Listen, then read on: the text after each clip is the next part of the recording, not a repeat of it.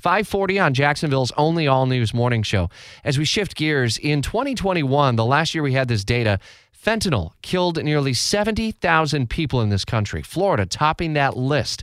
New data from the CDC. And today, one local group wants to help people preventing more deaths. CBS 47, Fox 30 Action News Jax's Princess Jhane Stepherson is live in Middleburg. And Clay County Fire Rescue Princess is giving a new tool to the public today to help.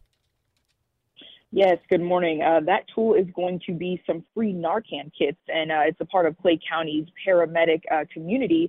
And basically, they're going to give away these free kits and teach you not only how to use them, but what you should do before and afterwards in the case of an overdose emergency.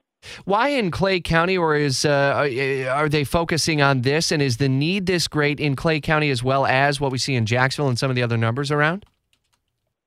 That so far hasn't been clear, but I am noticing, I'm standing right now in front of their paramedicine, and I see they have, not just today, but it looks like every Thursday this is offered from 11 a.m. to 4 p.m., and they also have other ways of support for you, including support services and peer support specialists. All right, and so that event again at 11 o'clock, and we have full coverage for you, and the full story is at WOKV.com. Princess Jhane Stepherson live in Middleburg for us this morning. Thanks.